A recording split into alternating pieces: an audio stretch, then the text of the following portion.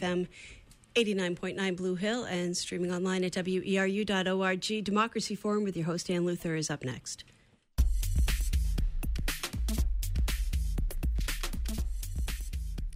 Good morning, everyone. Welcome to the Democracy Forum. This is the fifth program in our series this year to broadcast at this time on the third Friday of each month. We're featuring topics in Maine's participatory democracy, encouraging citizens to take an active role in government politics. This program is a project of the League of Women Voters Down East, produced in cooperation with WERU-FM. Our conversation today is about republic versus democracy and why should we care?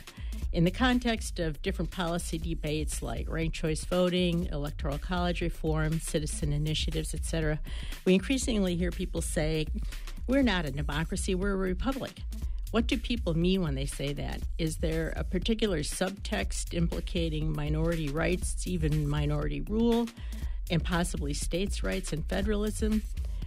What's the understanding of people who use that phrase, we're not a democracy, we're a republic?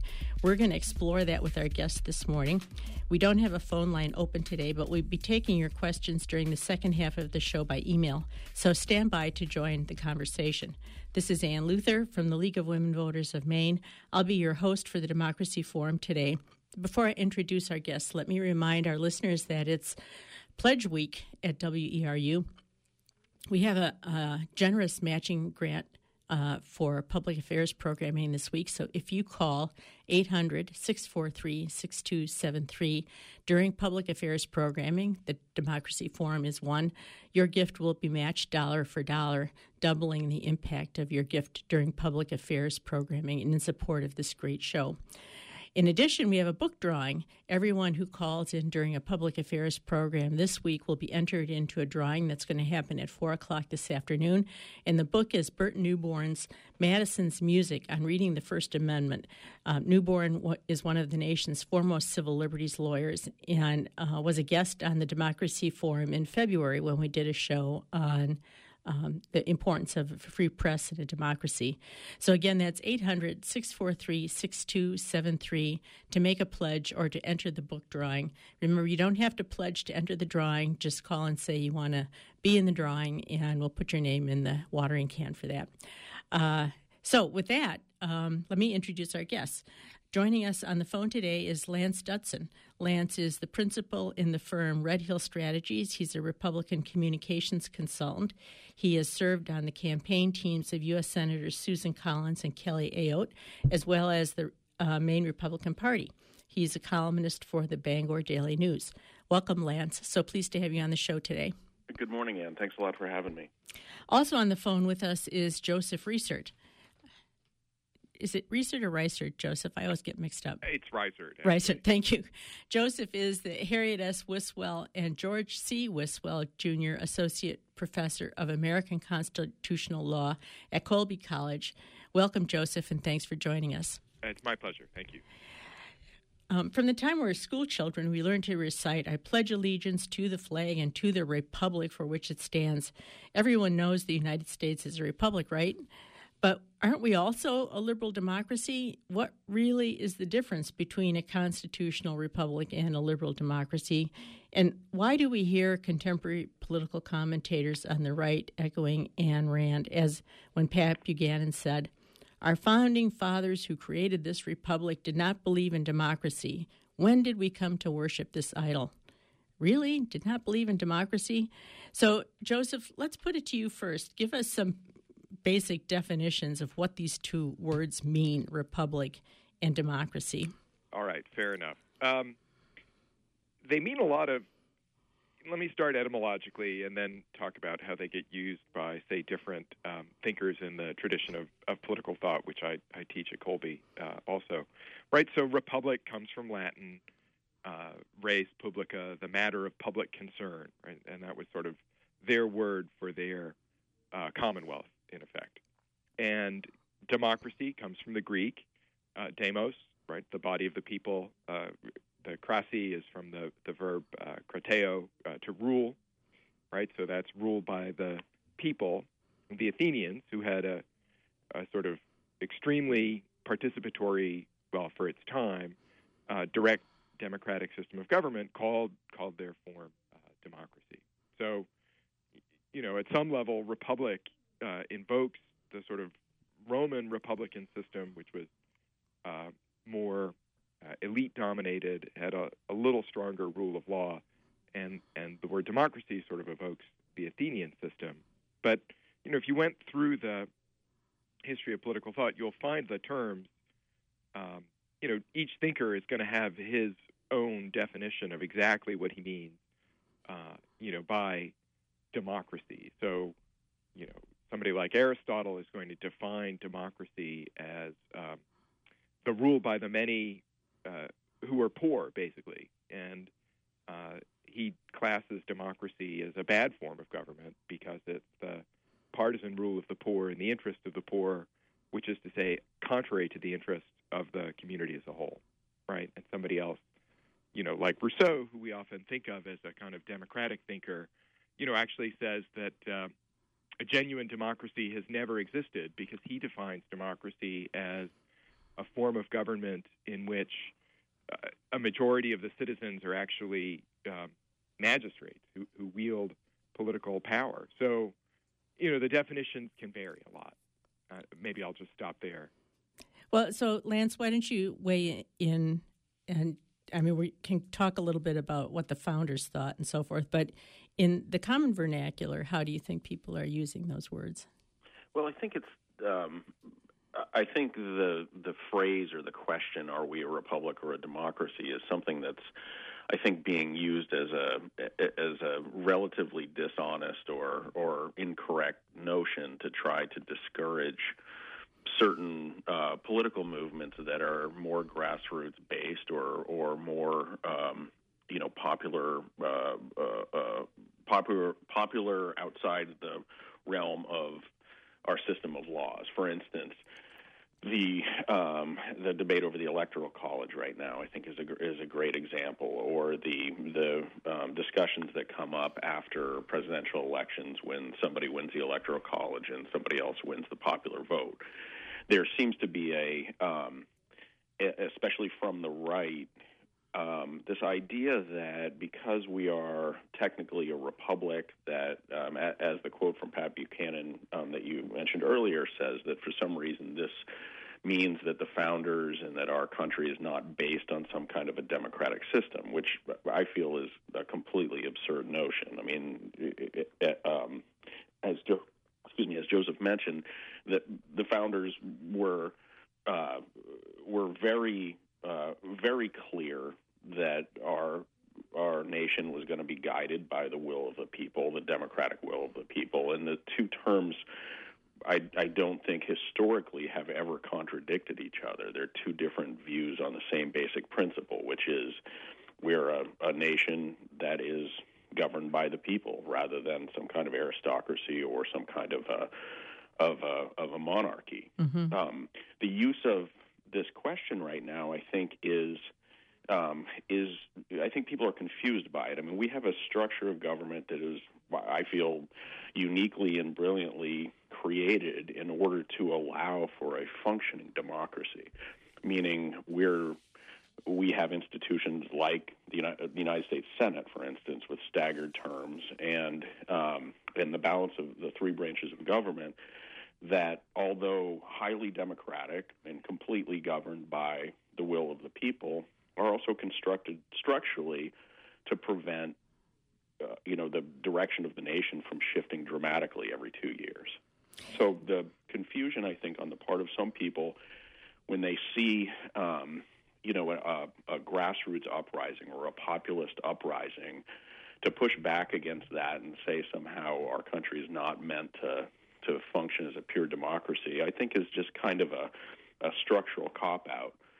It's true that every time the wind blows, we're not going to automatically take a referendum of all the citizens, but ultimately, the people we choose for president pick the judiciary, and the people we choose, at a local level in our towns and in our state legislatures are going to dictate the policy of what happens over the long term in our communities, and that's a democracy. It's not. There's no dictator. There's no monarch, and And even, with our Constitution, what I've heard often from the right is we are a constitutional republic, meaning we have certain democratic principles that function at the whim of what's constructed in our Constitution.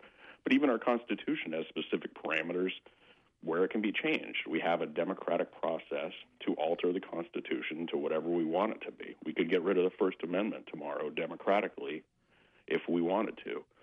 So there's no, the idea of, and I think it gets often blurred with the idea sometime of like a quasi-religious view of what the Constitution of the United States says, that there's this, purpose or kind of a golden idol almost of the United States Constitution that we kind of bow down to.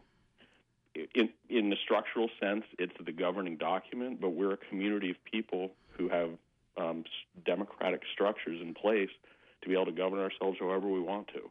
Now, Joseph, what did the Founding Fathers really think about this? I mean, I think, I'll let you say, I think they had a fear of direct democracy, and we don't really have that except in the limited context of the citizen initiative provisions that, like, Maine has and a few other states have. But what did the Founding Fathers think about, like, direct democracy? And we don't really have direct democracy, right? Well, I mean, there were a lot of different folks at Philadelphia, right, and lots of different people who were voting to ratify the Constitution in the state conventions. And so there were a lot of different opinions. The Federalist Papers are kind of the most single influential document, and we often, look to those as guidance as to what the founding generation kind of understood. And so, Madison in Federalist 10, very famously draws a contrast between pure democracy, and I guess I'll just read this here, by which I mean a society consisting of a small number of citizens who assemble and administer the government in person. And he contrasts those, such democracies, he says, have ever been spectacles of turbulence and contention. And he contrasts that with a republic. And he says that a republic is a government in which the scheme of representation takes place. And he'll go on to explain that republics will provide much greater security for personal property and liberty.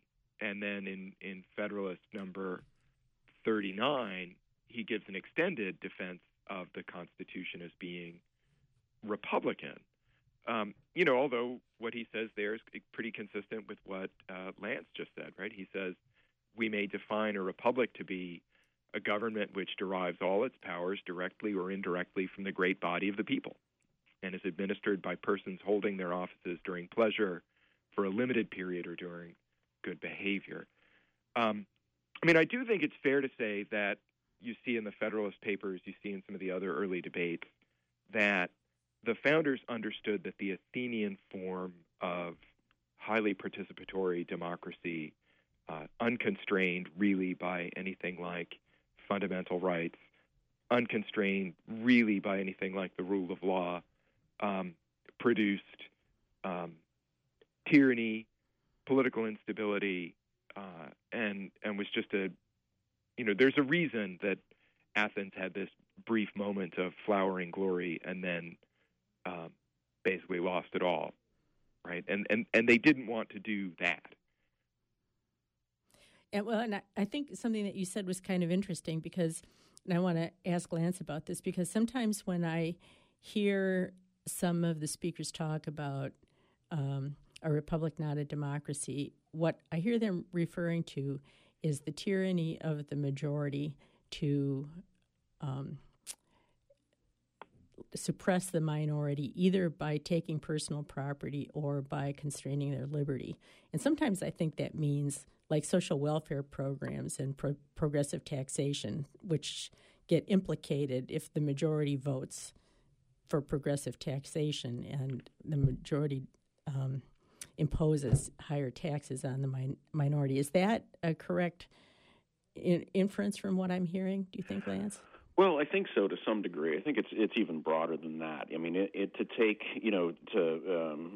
that side of it for a moment. I think the concern or the viewpoint is that we have these explicit liberties that are instantiated through the Constitution, and that regardless of what the democratic will of the country is, that somehow the protection of the Constitution is going to keep people from having their property taken away or having their liberties inhibited. And while that's true to a certain point, I think it loses sight of really what is going on here. I mean, we have a community of people who agree. I always try to kind of liken it to like a neighborhood community or some kind of a club that people belong to. I mean, the objective, I think, inarguably of the founding of this nation was to let people to be as free as they possibly can within a functional society. And there are great levels of debate that can occur on just about anything. And so having a framework that lays out the general cultural principles of the society like we have in the Bill of Rights is important. But those things can democratically be changed, and that's why I think the concentration on that, from certain political factions at different times is really not a particularly valid argument. I mean, if we had certainly the structure of our democracy slows down, certain popular changes in mood, but it doesn't prohibit them. So, for instance, if all of a sudden we decided that we didn't really care about the Second Amendment or the First Amendment, there's a democratic process for us to change those things. So there's no inherent, despite the phrasing, I think, of the time frame of the founding and the authoring of the Constitution, we are close to a pure democracy. Although it's not everybody voting on everything every time, there are democratic processes in place to change what those cultural tenets are that are, basically instantiated through the Bill of Rights right now. So I don't think it's a deeper thought than it is just a rhetorical device as a way to justify an opinion at a particular time that happens to be in the minority. I think we see it really, really prominent within the Second Amendment debate and within gun rights debates, because especially the way the Heller case was determined in the way that people talk generally about the limitations or lack of limitations on the right to bear arms. The thing that is ever present in reality that doesn't get talked about much is that regardless of what's said in that, we have a process to change it. And I'm going to just take a quick station break here, Lance, and then I want to ask you to explain what the Heller case was, and then I want to go back to Joseph and ask him something about this too. So just let me take a little break here. You're tuned to the Democracy Forum on WERU. This is Ann Luther from the League of Women Voters of Maine. Our topic today is Republic versus Democracy. Why should we care? Our guests this morning are Lance Stutson, a Republican communications consultant and columnist for the Bangor Daily News, and Joseph Reisert, Associate Professor of American Constitutional Law at Colby College. And Lance was just talking about personal liberty, constitutional rights, and in the context of the gun rights debate, and you mentioned the Heller case. And so just explain to our listeners what that was, Lance. Sure. It was a case of the District of Columbia versus Heller that basically laid out that the Second Amendment's not unlimited. And Justice Scalia, a very conservative Supreme Court justice, wrote the opinion that that the Second Amendment isn't unlimited. And I think that, in discussion of the general concept of the Second Amendment, it's I think a very important waypoint from the founding into modern times of what even total constructionist or conservative legal thinkers understand about the relationship of the original documents to how we live right now, and it's the fact that there are limitations on the Second Amendment, and that states or municipalities have the ability to put some limitations on there. I think it makes it clear, in my mind anyway, as someone who considers himself a conservative, that this notion of the Constitution as if it were written on stone tablets, that's not the way even very prominent conservative thinkers think about the Constitution. It is, we often hear this, joking debate about Democrats considering the Constitution a living document and conservatives thinking that it's not. But I mean, the Constitution itself describes itself, through its structural processes as a living document. There are processes that the Constitution outlays to change itself. So, Joseph, is this argument republic versus democracy, is this like as old as the republic, if I may use the term? In a way, I sort of agree with Lance that, when folks point to the phrase, it's a republic, not a democracy, that's a way, in effect, of, trying to win an argument. It's a way of trying to say, in this context, maybe majority voting is not the best decision rule. And there actually are a lot of contexts in which majority voting is a bad decision rule. And there are a lot of contexts in which all of us are better off, by the fact that there are, restraints on what, the majority can do right this very minute. And so to the extent that there's something real going on when people are arguing democracy or republic, I kind of think that's it, right? And we should really be thinking about it. Is this the kind of thing for which majority, one vote majority decision right now, is that the wise decision rule here, or are we all going to be better off under a different decision rule? Understanding, right, that we live in a world in which ultimately, everything is eventually answerable to, responsive to, in some way, popular sentiment. Although, the Constitution can be changed, but an Article 5 amendment is very hard to bring about. It's not, let's have a national referendum. And it requires a supermajority on top of that. But, sometimes here in the context of this debate, just sort of little wisps of thinking out there that people want to roll back popular election of U.S. senators in the context of this conversation. We're not a democracy. Is that an example of where the majority rule may or may not be a good decision rule, Joseph? The argument for getting rid of direct election of senators was something like, under the old scheme, the Senate, in effect, represented, or at least the theory was, that it represents the states in their, capacity, because the state legislatures elected the senators. And the theory was that was a kind of structural protection for states' rights. And, that certainly in the modern world, the federal government looms so much larger over the states that folks who'd like to see more independent authority in the states have occasionally floated this idea of undoing the 17th Amendment, which brings about the direct election of senators.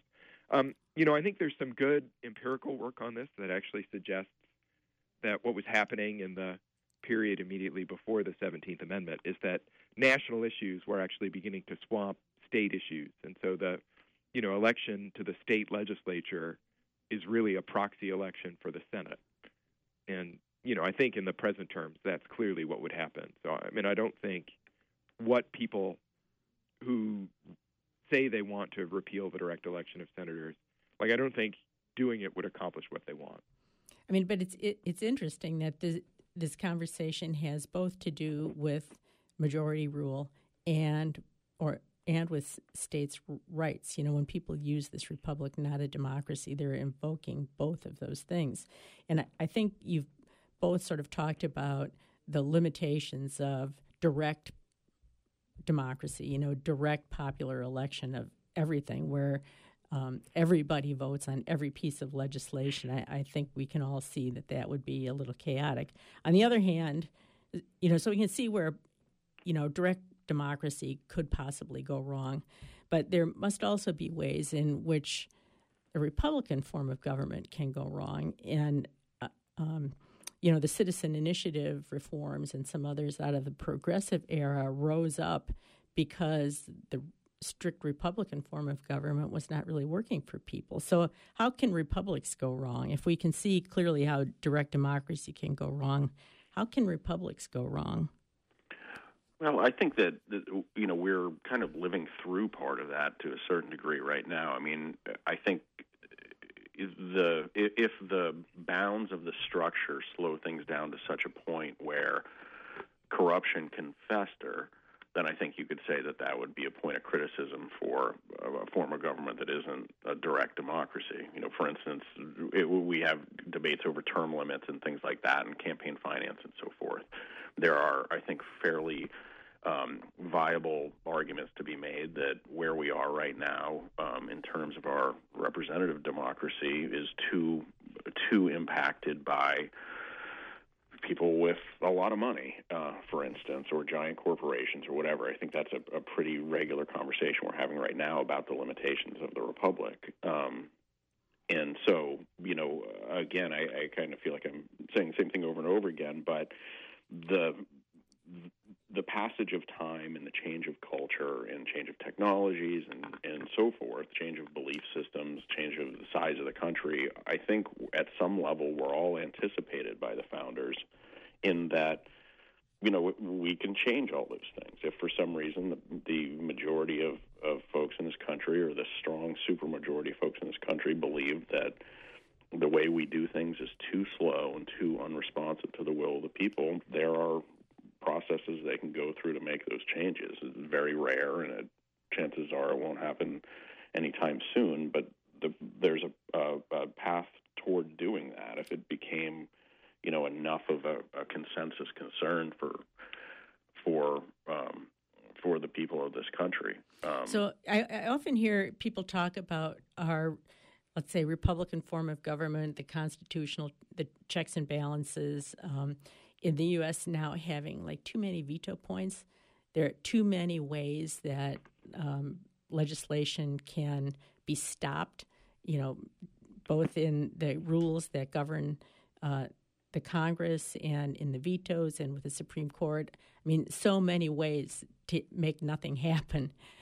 Is that, Joseph, one of the ways in which republics can fail by stalemate? I mean, sure. There are lots of ways. Any system can fail, right? And they all require, a sense of shared commitment to the kind of ongoing operation of the system on behalf of a vast majority of the participants in it. I think that our system was clearly designed to make legislation difficult. Right, the theory of bicameralism, especially with the very different electoral bases for the two houses in Congress, it was really designed to make the default, no action. And it's only when something seems clearly required, and clearly required to majorities of representatives elected at different times in different ways, that you're supposed to get action. I mean, I guess the danger of inaction, that becomes a danger, particularly when you have, really large, say, majorities of ordinary citizens who, if most people look at what's going on in Washington and say, you know what, this is fine, we actually like a system in which things change very slowly, and that would be one thing. I think that the danger in the present moment is there seems to be a pretty widespread expectation, among ordinary voters that the Congress ought to be more responsive, that there ought to be more legislation. And that mismatch between what people seem to want out of their government and what it's kind of institutionally well designed to do. I think that is a problem. So I want to, I'm going to take another little break here, but when I come back, I want to ask you both whether, to this point, whether when people say we're a republic, not a democracy, do they say that because they don't want anything to change? They don't want reform. They like it just the way it is. So just ponder that for a second while I take a little station break. At this point, I'm going to ask listeners to join our conversation. You're tuned to the Democracy Forum on WERU. This is Ann Luther from the League of Women Voters of Maine, and our guests this morning are Lance Dutson, a Republican communications consultant and a columnist for the Bangor Daily News, and Joseph Reisert, Associate Professor of American Constitutional Law at Colby College. Our topic today is Republic versus Democracy. Why should we care? If you have a comment or question, you can join our conversation by emailing us at downeast@lwvme.org. Put Democracy Forum in the subject line and we'll read your question on the air. Don't wait till the last minute. Get your question in early. That's downeast@lwvme.org. And while we're on a station break here, let me remind our listeners that it's Pledge Drive Week at WERU. We're graced with a generous matching pledge program for public affairs programming this week. So if you call during this public affairs hour, your gift will be matched dollar for dollar. That's 800-643-6273 to get your pledge in and have it matched. In addition, we have a book drawing at 4 p.m. today. If you call during this hour, you can have your name put into the book drawing for Madison's Music on Reading the First Amendment by Bert Newborn. Bert was a guest on the Democracy Forum on WERU in February, and you can listen to that show at a Public Affairs archive at weru.org. Again, that number is 800-643-6273. Okay, so back to the question. Is no change the reason why people say we're a republic, not a democracy? What do you think, Joseph? Sure. I guess I'll agree with that. That it's, again, just saying, and maybe it's an effort to persuade, maybe not a very effective effort, I don't know, but to persuade people to kind of stick with status quo. Mm-hmm. What do you think, Lance? Yeah, I agree with that. I think that there's this idea or this notion that there was one time in history where everything was great in America, and I think that tends to be more of a conservative perspective. I do think that's the motivation, and I disagree with it wholeheartedly. I mean, it's interesting because the 2016 election was widely considered a populist moment. Populism kind of goes with democracy, but at the same time, the 2016 election favored the Republican Party, which is the one that's saying we're a republic, not a democracy. Lance, what do you make of that irony? Yeah, it's confusing. The term populism, I would agree with you generally that that's what it seemed like. The thing that I struggle with in that phrase is what were the notions that were being pushed? What were the populist concepts that were being pushed through the 2016 election? And I'm not really sure they're anything more than a reaction to kind of a strongman, charismatic figure. But I do think that it relates to your previous question about going back to, some time where America was great, right? Making it great again. I think it's a make-believe concept to think that there was ever a time first in this country that wasn't completely full of tumult.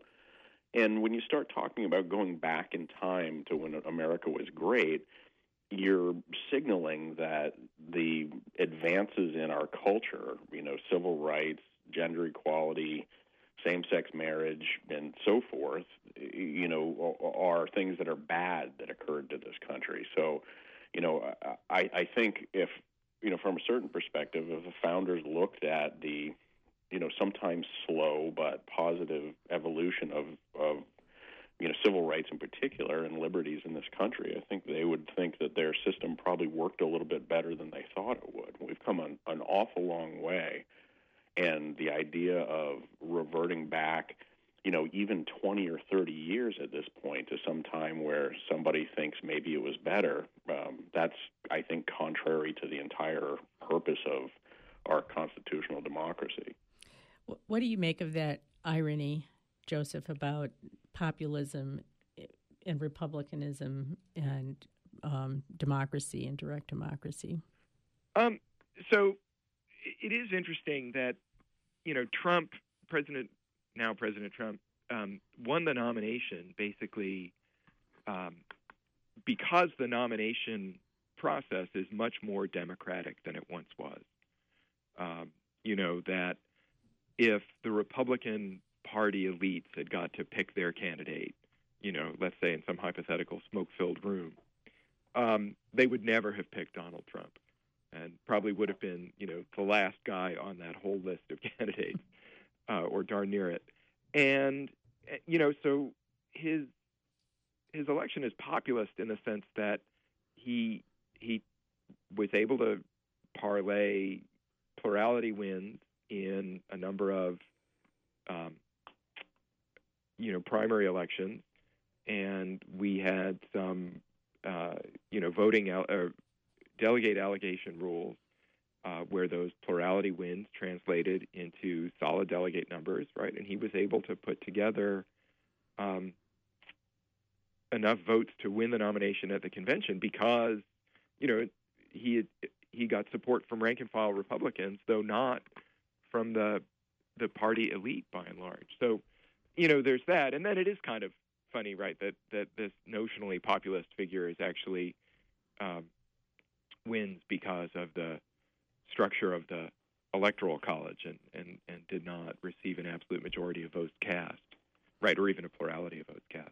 Well, and that's one of the key issues. The League of Women Voters supports some democracy reforms, and our Facebook page gets inundated with this. You can't do that. We're a republic, not a democracy. So, some of these electoral reforms are the ones that seem to raise this question up most passionately. Well, but it does come to the question. I will say, sort of in defense of the Electoral College here. Whenever you have a kind of indirect way of counting, think of the way football games are scored, right? Periodically, your team loses, even though it put up more total yards than the team that won, but the team that won put up the yards in a way that got them points. Right. And, whenever you say, yeah, but my team got more yards, you're kind of just whining. And, what we don't know, just to finish this thought, is had both candidates been trying to maximize the popular vote, what the outcome would have been. I totally agree. I'm not supposed to editorialize, but I think the idea that, Electoral College reform, if we had that, would have changed the outcome of the election. That's purely supposition, isn't it? I mean, both candidates would have played the game differently, and who knows what would have happened. Right. I mean, it's, a kind of historical counterfactual that we really can't have a certain knowledge about. But, so then I think it's a fair question, though. Would majority popular vote be a better decision rule for the president or not? I mean, I think, and what makes that question kind of hard to answer is that you really would then need to think about, okay, what does that do to the structure of elections, the administration of elections? Would we be comfortable having a national popular vote election conducted in the very kind of locally administered way we do it now? I mean, just to throw this in, was teaching a seminar this spring in which the students in the seminar wrote a new constitution. And they were all very much in favor of direct popular vote, but they came pretty quickly to the idea that there had to be a kind of, national administration of federal elections to kind of, make sure that everything was conducted uniformly. And, that's certainly one possible way to go. It's not, it would be a big change from the kind of federal and decentralized way we do it now. Yeah. Though. I don't want to take this conversation down a path of arguing about Electoral College reform. It's, stick to the top level, but let me just remind listeners, if you have a question or comment, you can join our conversation now by emailing us at downeast@lwvme.org. Put Democracy Forum in the subject line, and we'll read your question on the air. Lance, why do you think this question, I mean, when we started researching this, we saw historical references to this question, democracy versus republic, republic versus democracy, going back to Ayn Rand and, a generation ago. But it's kind of simmered sort of below the radar this whole time until, like now, all of a sudden, I see that argument being made everywhere. Why do you think it's bubbled to the surface right now? Well, that's a good question. I don't really know, other than some of the subject matter that's being talked about right now that, for instance, universal health care, Medicare for all, things like that. There are these concepts now that are bubbling up that people are finding out that actually a lot more people support than their political success would indicate.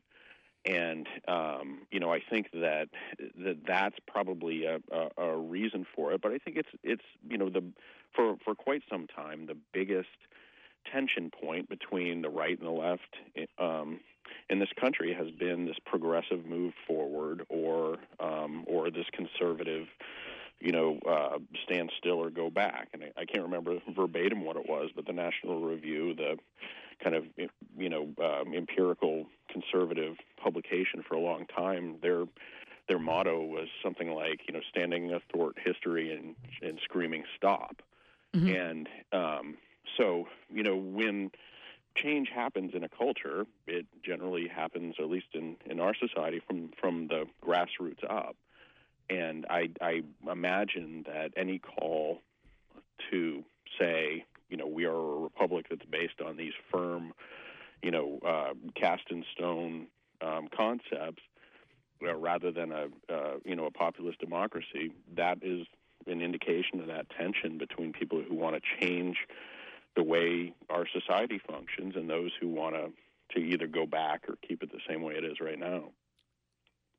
So, that takes me back to thinking about Social Security and the examples you raised, maybe about the Affordable Care Act and universal health care. I mean, is this something that people look at as a taking of private property and giving to somebody else, like a redistribution of wealth? Is that the element that they object to?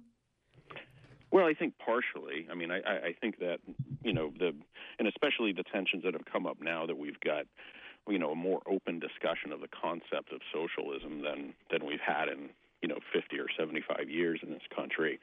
I do definitely think that is a major point of tension. But I also think there's a lot of, I don't know what to call it, cultural or moral disagreement or fissures in our culture right now. For instance, even just basic issues of civil rights or race relations and things like that, or issues of gender equality. All those things right now are at a more heightened point than they should be historically, and I think a lot of that has to do with this. Maybe that's the root of the populism that Trump harnessed. That there's a strong third of our nation that doesn't agree with the social progress that we've made, and having the ability to say things out loud that it's been socially imprudent to say for several decades. I mean, all of that has come together in kind of a strange, perfect storm.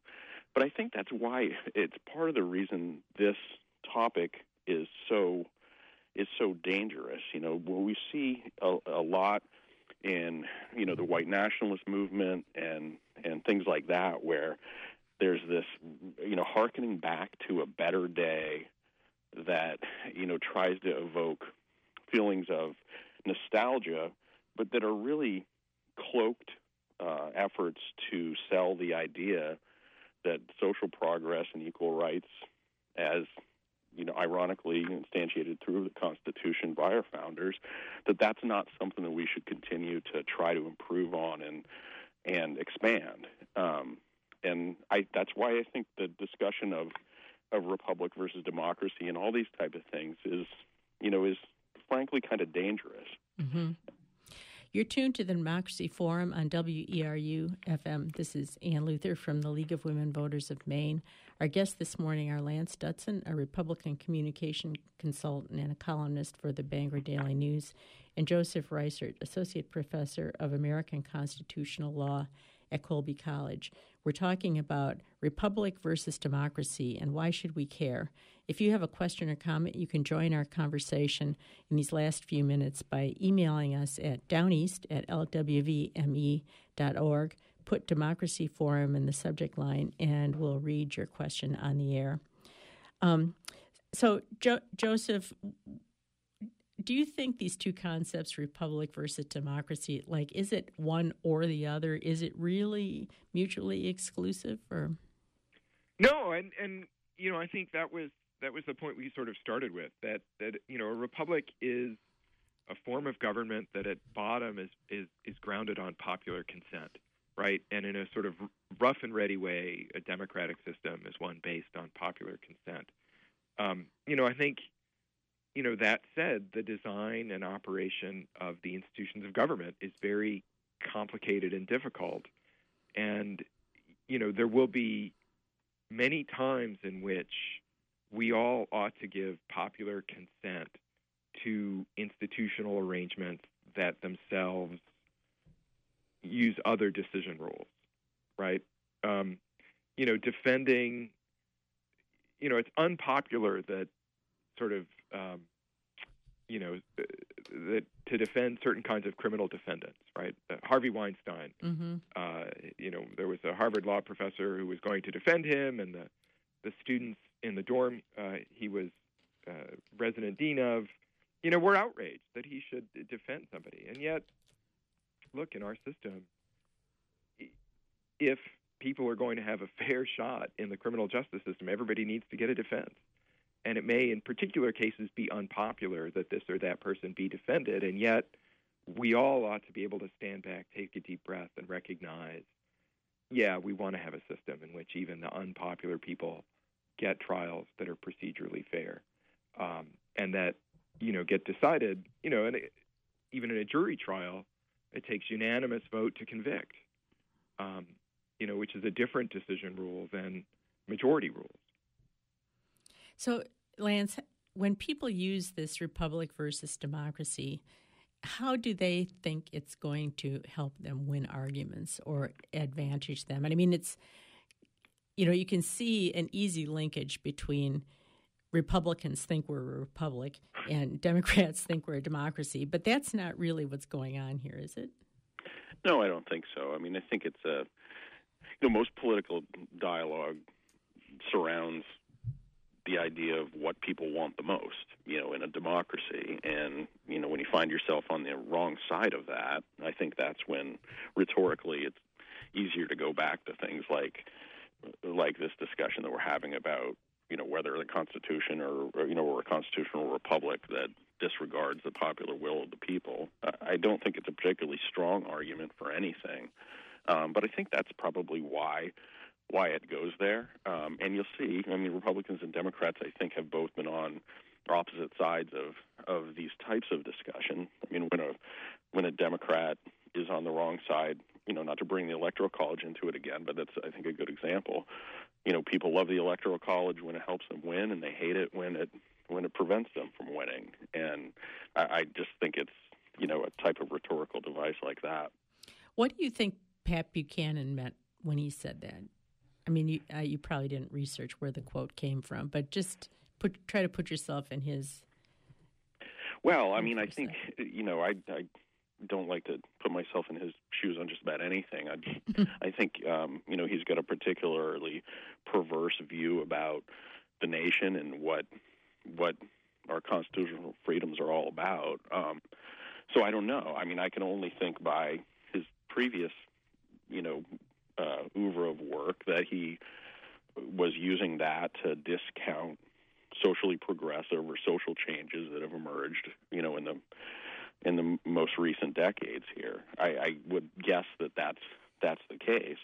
And anytime a public figure, is standing against a populist tide, it's depending on how rapid it is. I mean, society is wrong about things all the time, particularly in the earlier part of the 20th century, especially on race issues. But in general, when someone is faced with, the onslaught of popular opinion, then there are, there's a pretty easy pathway toward them to looking at structural ways to bolster their argument and convince people that they're right. And I suppose that there's safe ways to use it and there's unsafe ways to use it, but I think that's probably where he was. So, Joseph, I mean, is it too strong to say that people in Pat Buchanan's line of thinking feel that the majority rule is a tyranny of sorts over the rights of the majority with some of these social welfare programs? Is that the intellectual strand he's grasping? I mean, look, there are certainly some, principled libertarians who believe that. Once upon a time, that was a pretty common view, and the Supreme Court, from about 1890 until about 1937, was pretty aggressive in its protection of property rights. It does seem like if you're trying to persuade people to adopt your view, you should actually state what your view is and give them reasons why they ought to adopt it, and not kind of, fall back on, oh, well, we're a republic, not a democracy. You need to at least explain, well, why is this the kind of issue on which a popular majority, should not vote? And I mean, you see these debates all the time. I mean, it's not exactly the same thing, but, look at the folks who were on the Remain side of Brexit, who all were kind of indignant that, there was this democratic procedure used that reached the wrong outcome. And, I mean, in their view. And, again, I'd like to come back to the thought that there are plenty of times when, a simple referendum is probably not the best decision procedure to produce outcomes that we'll all be happy living with. Yep. Well, we're coming to the end of our hour here, and I want to give you each a couple minutes to summarize your thoughts on this topic. So let me turn to you first, Lance. What parting thoughts would you like to share with us before we sign off? Well, I think this has been a really interesting discussion, and I think the most important takeaway that I have from the debate over republic versus democracy is that I think it's very easy to lose track sometimes of the constant transformation our constitutional republic has been in since the beginning. So many of these things that were outlined in the founding documents were the result of compromise. They weren't always first choices on things. For instance, the United States Senate's breakdown and so forth. But that we have an evolving community of folks that come to compromise about the best way for society to move forward. And I think it's a dangerous thing to look at anything, whether it's a political leader or a constitution, and think of it as some kind of preordained, carved in stone type of truth. We're an evolving society. We've changed an awful lot in the last 10 years. We've changed an awful lot in the last 200 years. And the way we function as a society together is going to change as well. So I think it's productive to remind ourselves that we are a democratic society and that our government is going to reflect who we are as a culture more than anything else. Joseph, give you a couple minutes to summarize. You've probably got a lot to say, but we've got a couple minutes. Go ahead. Sure. So, I mean, first of all, I would second pretty much everything Lance just said, right? That you want to have a constitutional form of government that's ultimately reflective of who the people are, and who the people are today, very different than who the people were, especially the politically active subset were in 1787. That said, I do think it's worth. It would be good for people to appreciate how often we're generally well served to allow ourselves to be ruled by this kind of indirect system in which, we vote for legislators who make decisions. We allow the courts to kind of sort out issues of fundamental principle, even when the issues they decide in a way that's very unpopular. I mean, most of the expansion of the rights of the criminally accused during the 1960s by the Supreme Court was super unpopular. And yet, I think with hindsight, we say, well, it actually did make sense and was beneficial. So, part of living in a constitutional republic is having the, I'll say maturity as citizens to understand that, sometimes our immediate preferences should not be acted upon, so long as, over the long haul, the system is operating to our benefit and the benefit of, the vast majority. So are we a republic or a democracy, Joseph? Both. Lance? I would totally agree, both. All right, we're coming to the end of the show. This was a really great conversation. Thank you both for participating today. We are not quite, but almost out of time. So thank you to our guests this morning, Lance Dutson, a Republican communications consultant and a columnist for the Bangor Daily News, and Joseph Reisert, Associate Professor of American Constitutional Law at Colby College. You've been listening to the Democracy Forum, a project of the League of Women Voters Down East, produced in cooperation with WERU-FM. Thank you to Amy Brown, our engineer here at WERU. Thank you to our listeners. Our website is lwvme.org for more information about this topic or to learn about other shows in the series. You can email us at downeast@lwvme.org. We'll see you here next month when our topic is going to be slow democracy, town meeting, and how to take it local. See you then. All right, and there's just a few minutes left to get in on that matching pledge for public affairs. This week, this is our last local public affairs block.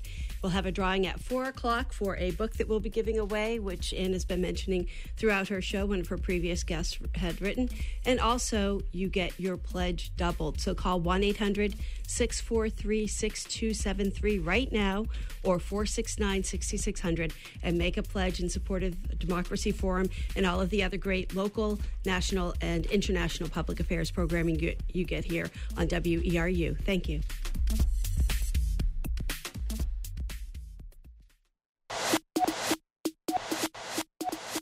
WERU strikes